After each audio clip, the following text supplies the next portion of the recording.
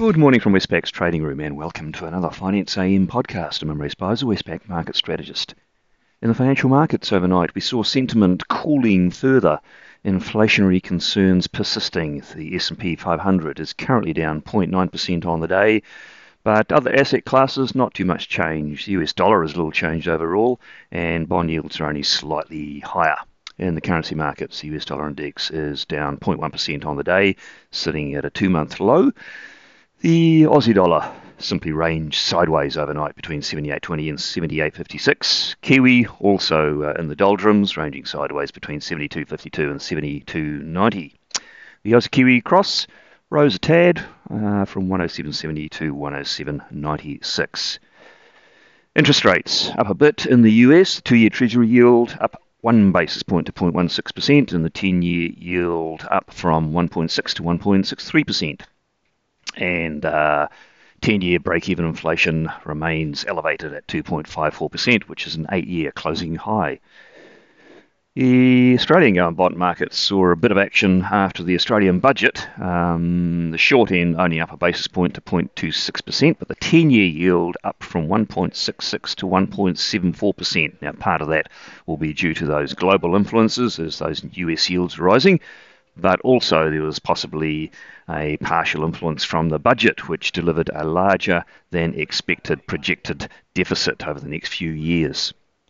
Commodity prices generally upbeat. Brent crude oil up 0.6% on the day, copper up 1.5%, gold unchanged, and iron ore it pulled back a bit, down just 0.6%, but that was from a record high the previous day, still quite elevated at $229 a tonne. Overnight, as I said, we saw the Australian federal budget, which surprised with a spending package which is larger than was widely expected, and a budget improvement beyond the current year, which is smaller than was expected.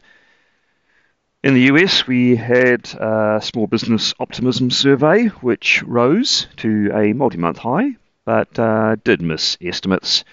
And we had a JOLTS job openings report, which rose to a record high as the economy reopens. This report has been improving.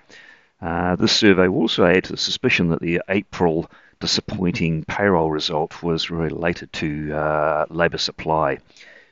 Also heard from a number of Fed speakers, didn't really add too much new. Brainard, Bostich, Daly and Mester all saying the outlook economically is bright, but more work needs to be done, and they're happy retaining those accommodative settings.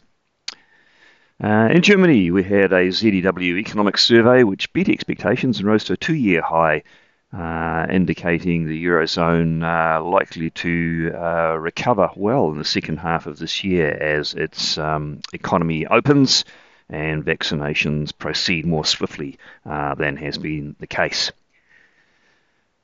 On the day, what's that? There could be market moving. There's not a great deal until we get to the US. The Eurozone's got industrial production for March.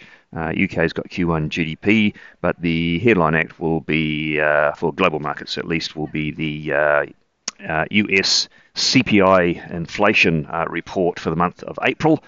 Inflation expected to rise 0.2% for the month, but base effects will flatter the year-on-year pace, and that'll get pushed up to 3.6%. We also hear from Vice Chair Clarida on the US economic outlook, so worth listening to his take on things, although you wouldn't expect it'll deviate too much from the party line to date. Well, that's it from me today. Thank you for listening. I'll be back again same time tomorrow morning.